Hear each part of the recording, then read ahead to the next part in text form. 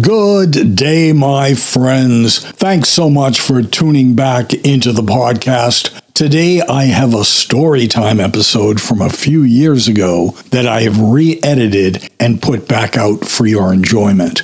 Now, this Storytime contains 3 real-life short stories that are about some of the crazy shit that I encountered at the Boston Conservatory of Music in the mid-1970s. I think you will be amused and probably shocked.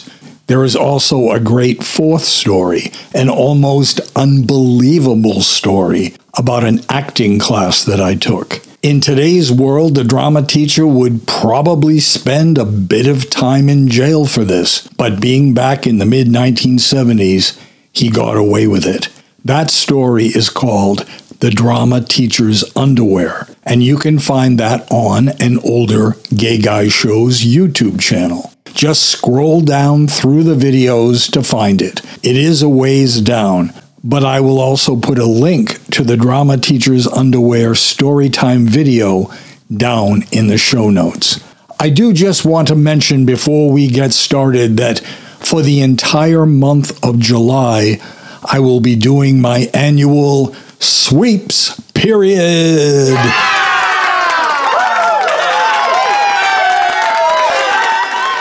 And this year, it will be almost all story times, which will be re-edited episodes that I had previously removed during my big sexual content purge. All I will ask of your kindness is that during that 31-day period, the month of July, that you vote for me in the podcast awards. Now, the voting can't start until July 1st, and I will give you heads up and instructions how to vote for me in the next few episodes. I hope if you do enjoy this show that you will support me by taking 5 minutes to vote for the show in the podcast awards. And again, that will all start July 1st. And I will have the conclusion of Sleeping Bare-Assed, my story time part that will talk about a very hot guy that came and stayed for a month during my last summer as a youth up on the lake in Maine. That will be quite an intriguing story. So please look for that as the first episode in Sweeps. I am Joey Hernandez, and you are listening to an Older Gay Guy Show podcast. Thank you for joining me today. This show is a proud member of the Pride 48 Podcasting Network. Check out more great shows at pride48.com. So today, my friends, I have 3 true tales that happened to me while I was at the Boston Conservatory of Music. Now, this was the 1970s, and it was really a very, very different world back then, because some of what I'm going to tell you about could never be allowed in today's cancel culture society that we have. But back then, teachers and professors could get away with a hell of a lot more, as you will hear in these stories. And additionally, I am putting a 4th story, a most unbelievable story about a drama teacher that could have gotten his ass thrown in prison, probably, for quite a while over this.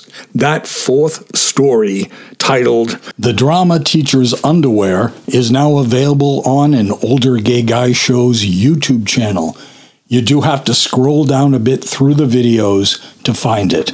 But you will absolutely love that story with all its lurid and shocking details. So check that out on an Older Gay Guy Show YouTube channel. So now, without any further ado, let me take you back to the 1970s at the Boston Conservatory of Music.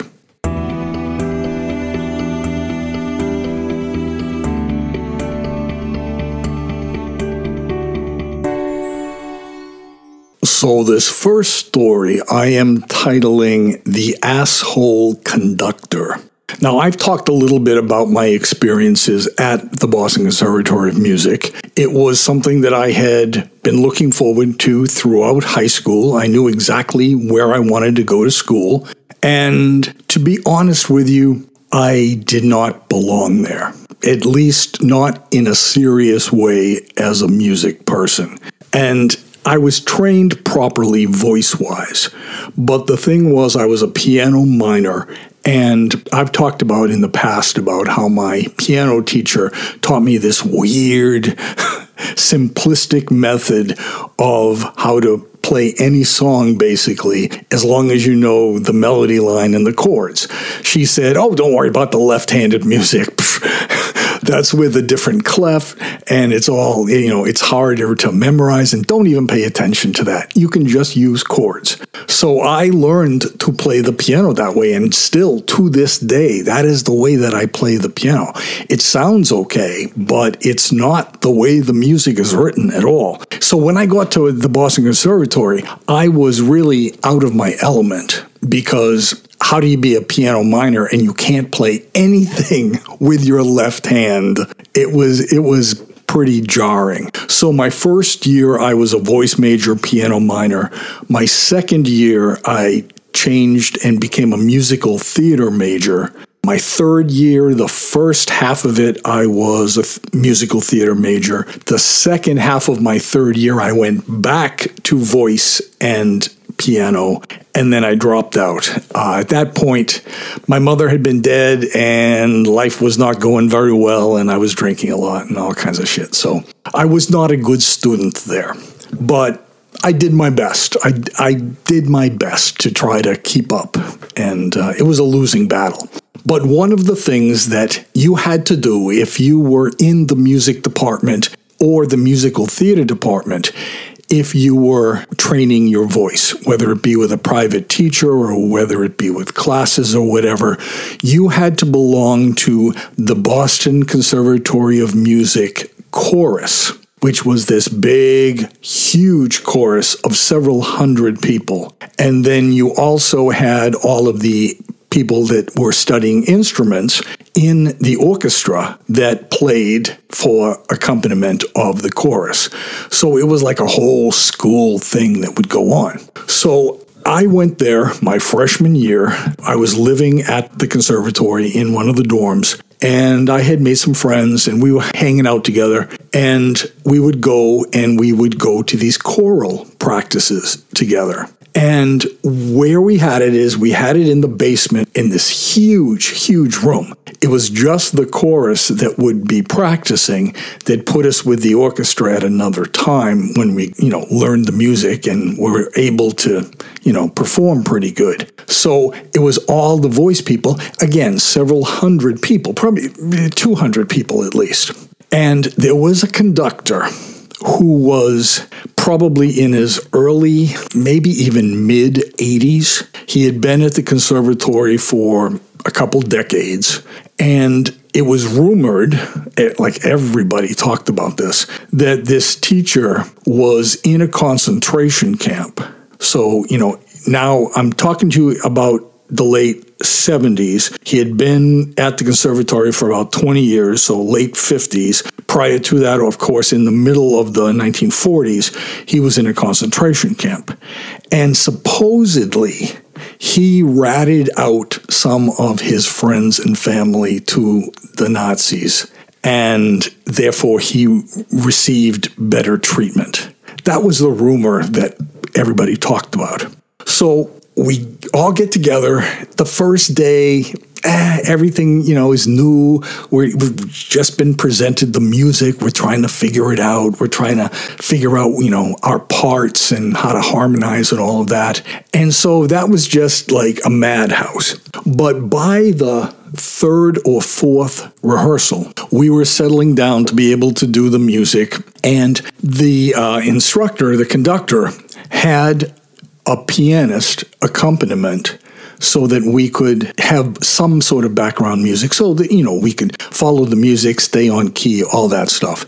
And it was this young black girl who I think was a junior at that time. So she had advanced enough that she was actually able to be the piano accompaniment for the entire chorus to rehearse.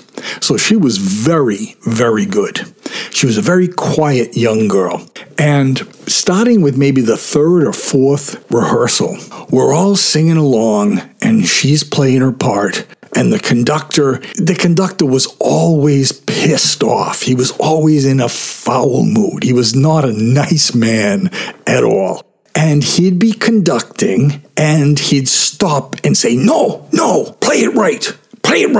And he'd go back and he'd do that part again. No, that's not how you know how to play. You know how to play. He had an accent. Sorry, I'm going to throw in a little accent here. So this poor girl would be sitting there and she was really being yelled at and called out on the carpet about this. And how she continued, she never had a reaction. She sat there with a stone cold face and played. And if he said, do it again, she would just keep doing it until she got it to a point where he liked it. And I was really respectful of that she could do that, because I don't think that I would have been able to had the roles been reversed. But as we went along and we got to know the music better, he would still be frustrated if she was not holding a note long enough, or, she missed his cue somehow. And he'd be conducting, the chorus would be singing, and you could start hearing him.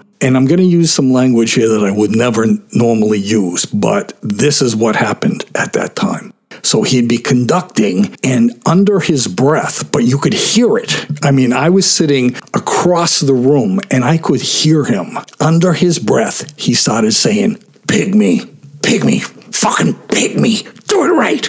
And he'd be conducting. Then he'd stop and say, do it right. And she'd start again and he'd be like, pygmy, fucking pygmy. And I'm sitting there and I stopped singing and my jaw dropped, like, what the fuck is this guy doing? And I thought, well, okay, he's always in a lousy mood. He's never nice to anybody. So maybe he's just having, for him, what's a bad day? But again, this poor girl, this sweet poor girl just sat there and she just refused to let it affect her. I'm sure it was internally, but she was sitting straight and she was doing everything she could without emotion attached to his words.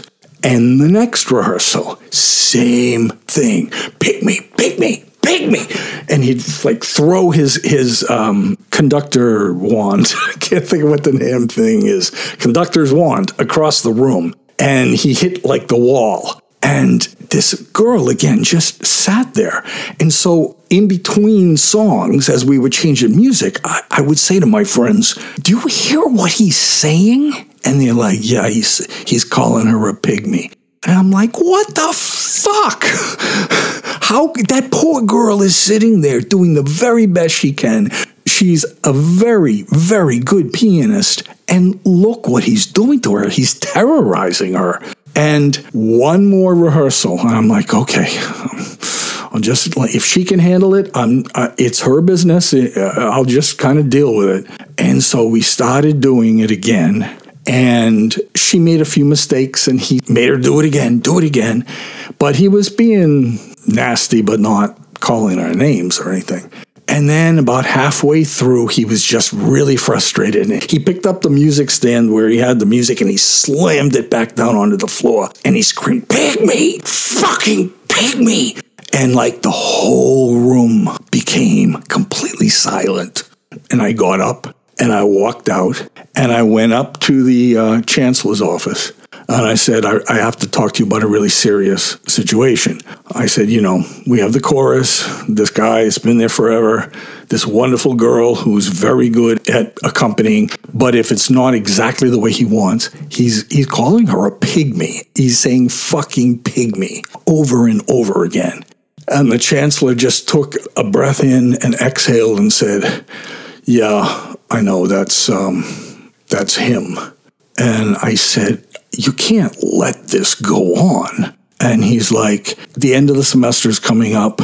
You're not going to have chorus. and she's not going to be the accompanist.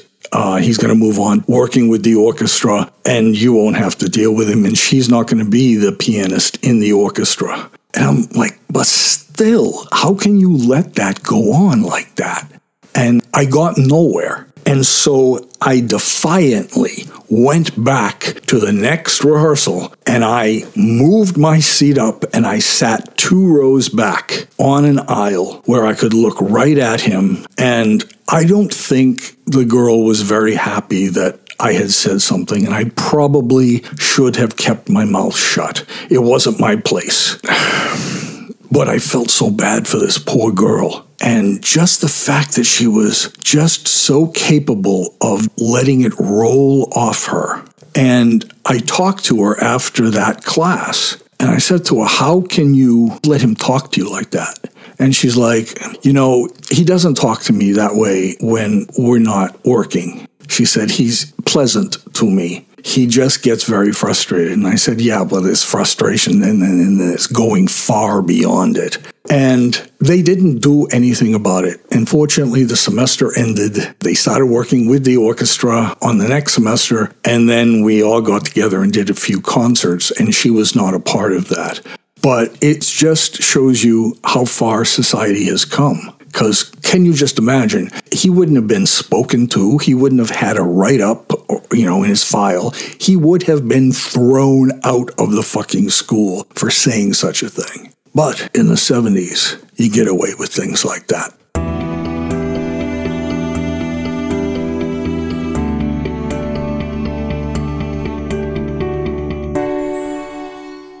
The dance belt adjustment. So one of the things we had to do if you were a musical theater major at Boston Conservatory of Music is we all had to take drama. We had to take singing classes. We had to take, I don't know if you can hear my dog, Chumley. What's the matter, Chumley? We had to take tap dance classes, and we had to take ballet classes. What? What do you want? Tell me. What? What's that mean? Tell me what? Really? Is that true? He's so cute. And okay, shh. I'm trying to do a show here.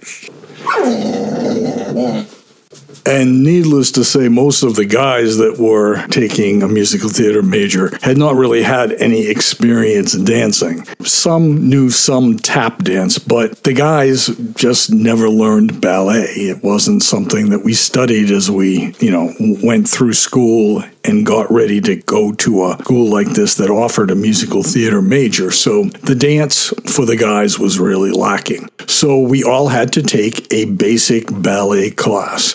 And they had all the guys just by themselves to take this class, and they had the women done separately. Women usually had more experience at it. Those of us that were guys were extremely clumsy. We barely could do any of the moves. And in preparation for the class, we had to buy certain things. We had to have white tights that we wore. We had to have some sort of ballet shoe. I'm not sure what it was.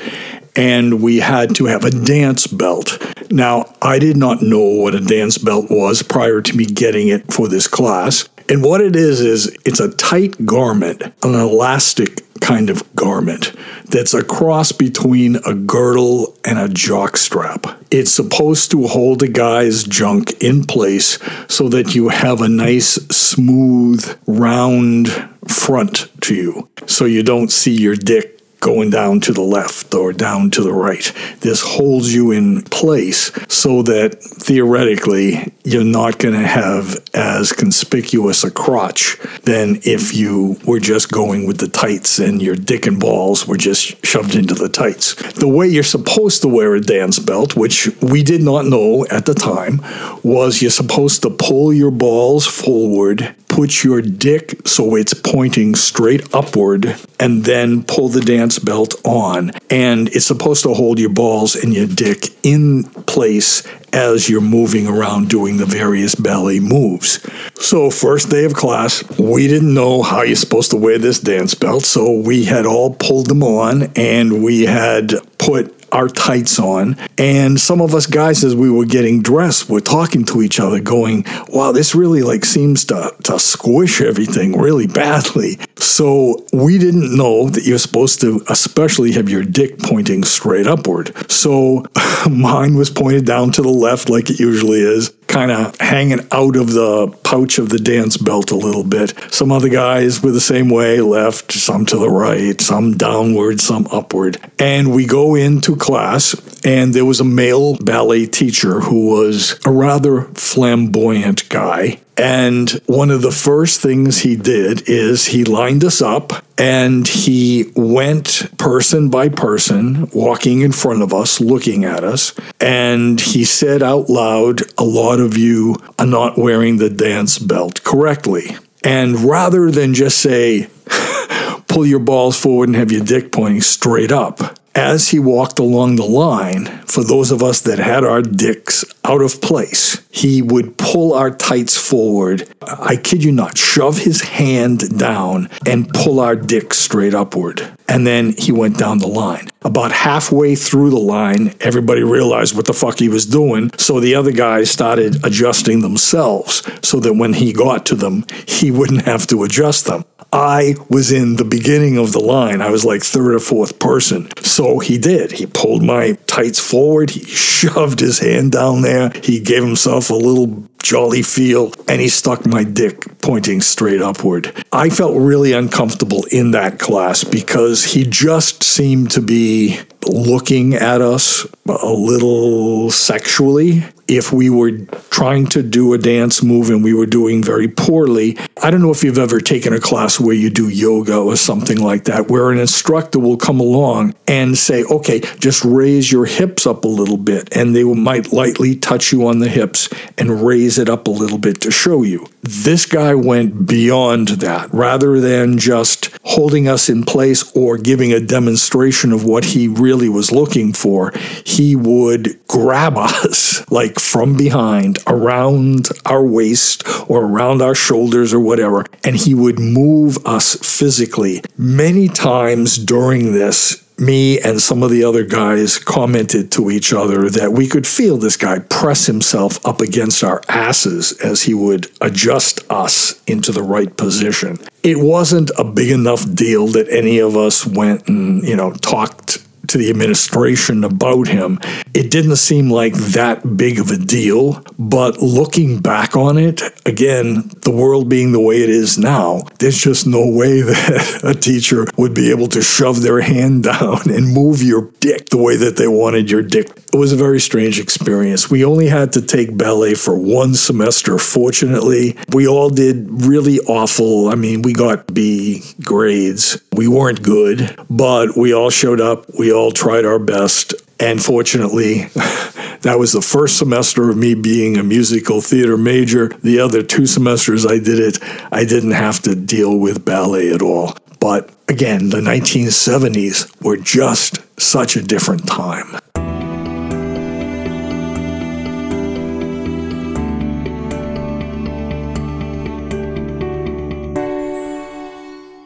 The last story I'm going to tell you today is called The Orgy Ringleader. And this story does not concern any of the faculty of Boston Conservatory. So I know some of you do not listen to the show all the way to the very end. So I do just want to mention again the ultimate story about what a faculty member did that honestly they would not only be kicked out of the school, but they would have some legal charges against them if it were done today. So please do check out An Older Gay Guy Show YouTube channel. So when I was accepted at Boston Conservatory, I had a girlfriend at the time. She was the girl that I eventually, a couple years later, became engaged to. But at this time, she was my girlfriend. And I was living at Boston Conservatory for my first year at the school. And my girlfriend and I, when I had been accepted and I was assigned to the dormitory, we went in and actually I kind of scammed my way past the security guy at the door to the dormitory because we wanted to check out the room that I was going to be going in the fall. And we went in. The dormitories were in brownstone buildings. The school had bought a bunch of brownstones, 3 or 4 levels, and they turned those into dormitories. And we went and saw my room that I was assigned to, and it was this really small little room, really kind of dumpy with this old fireplace that didn't work. Part of it was cemented up, and it was just like a really, really depressing little room. So at that point, my mother was already deceased. Both my parents were deceased. So what I did, because I was a little bit of a grifter when I was younger, is I wrote a letter to Boston Conservatory, signing it from my mother, because they're not going to know if she was alive or dead, and saying that we had gone in and we had seen the room I was assigned to, and it was a little on the small, dumpy side. Could I be moved into a larger room with roommates? Were fine, but something bigger because it was a gross little room. And what they did, to my surprise, was they assigned me a single room. And it was a really big room for a single. And so I moved in, and at that time now, I was 18 to 19 years old, and I was not officially out as a gay person. At that time, I hadn't really made up my mind what I was going to do. I had my girlfriend and eventually got engaged to her, but I was sleeping with guys at the same time. I just didn't know what I wanted to do. And the odd thing about Boston Conservatory of Music, now, the way that they advertised the school was the Boston Conservatory of Music, dance, theater. So the people that went there were some musicians and some dancers and some musical theater people and some straight drama people. And wouldn't you think that a fine arts school like that, training people in especially musical theater, that would just be filled with a bunch of homos, you know? I mean, doesn't it just make sense, right? So I was really surprised that not only were there no gay people that I knew of in the drama theater, musical theater department, even in the dance department, I didn't know of any gay guys. I'm sure there were, but I guess because it was the 70s, maybe people weren't comfortable stating so. So I found out pretty quickly that when someone was suspected of being gay, that they were bullied. And they were bullied by guys that were in the musical theater department, that were in the dance department. And that really shocked me. It just felt like that would be a place where you could go and you would be totally comfortable being yourself. I'm sure today, in today's world, it is. I'm sure that people are very open about it, but not back then. And so I was having sex with guys. There was one student that I ended up having sex with quite often. I was also sleeping with girls. I had my girlfriend that was staying with me on and off at my mother's house.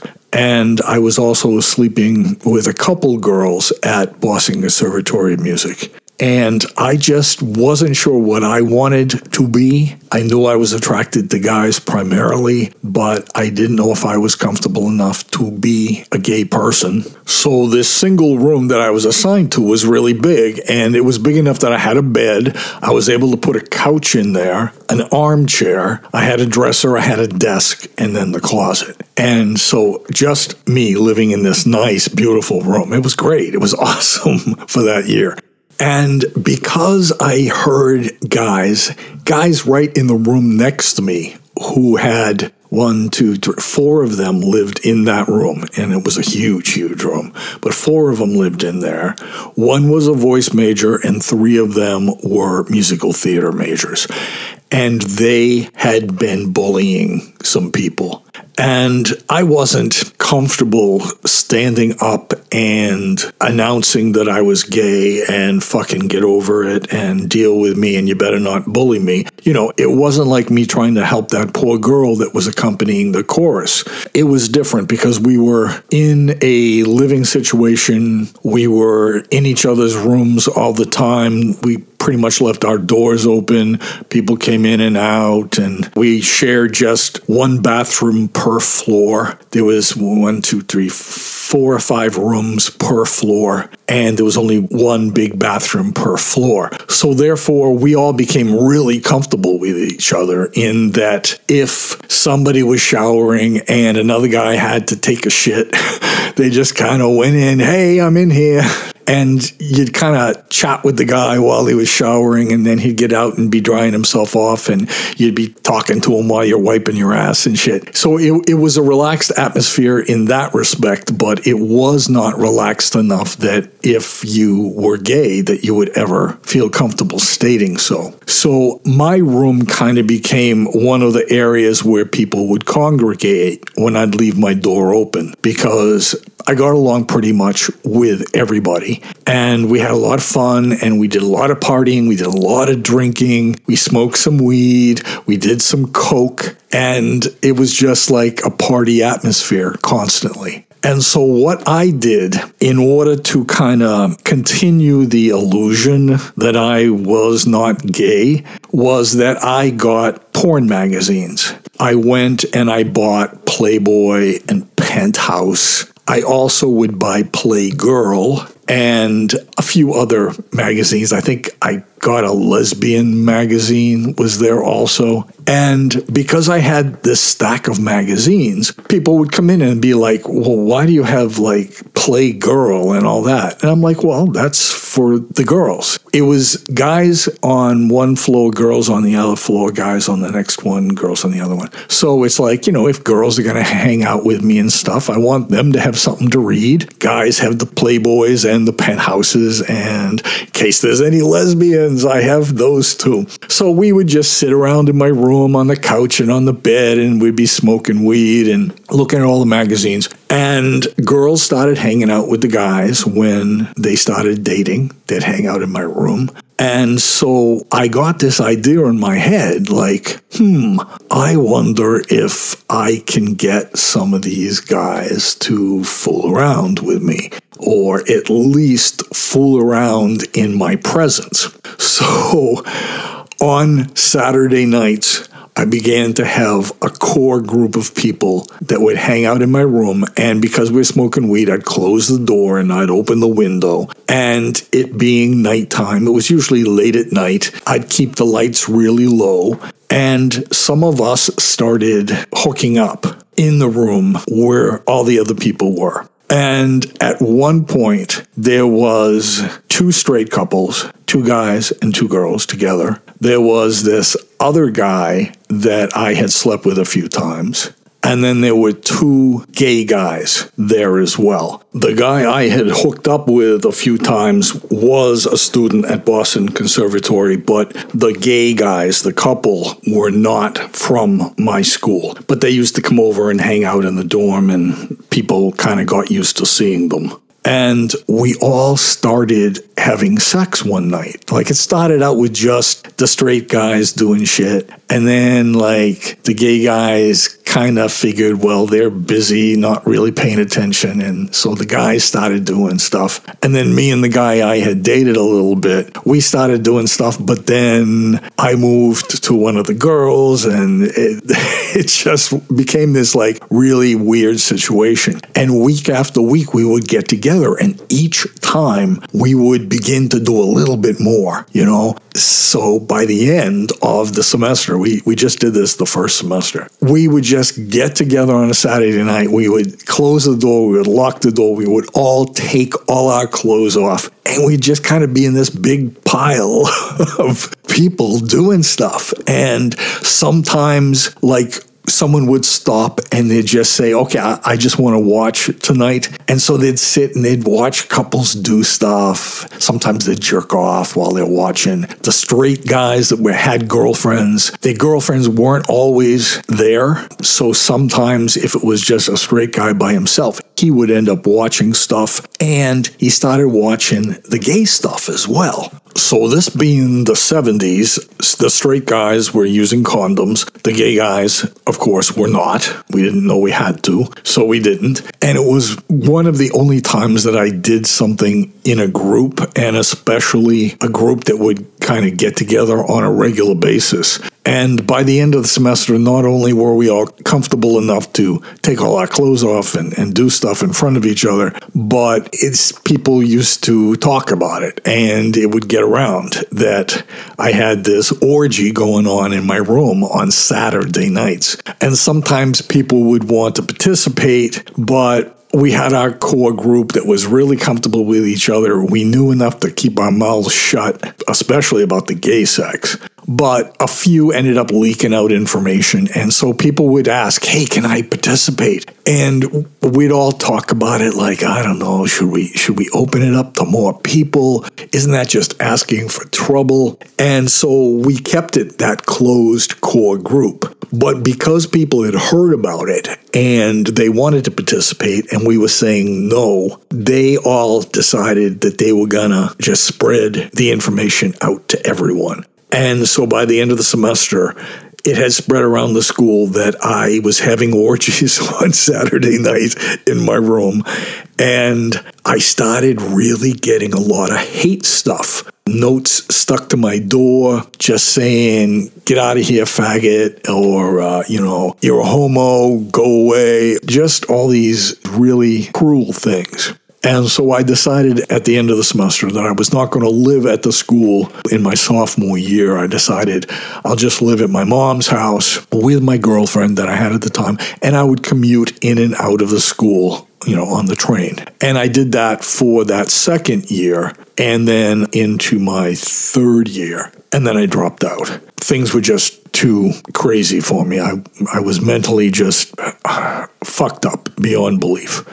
So after that first semester at the Boston Conservatory of Music, I then left for the second semester. That is when my Storytime episode titled Don't Piss on My Hollywood Star of Fame occurred. And then I returned to the conservatory for my second year, now as a musical theater major. My girlfriend moved in with me and stayed with me through the rest of my studies at the Boston Conservatory of Music, and then also through my studies at the Funeral Director and Embalmer College. It was after my graduation from funeral directing college that I moved to Cape Cod, broke up with my girlfriend, and publicly came out as gay at age 25. So folks, be sure to check out that really shocking fourth story over on An Older Gay Guy Show's YouTube channel with another Storytime video about my second year now as a musical theater major. I will put a link to the drama teacher's underwear in the show notes of today's episode. Meanwhile, this is Joey Hernandez. Thank you so very much for joining me today. Please do consider subscribing to the podcast and the YouTube channel. Hugs to you guys. Bye for now.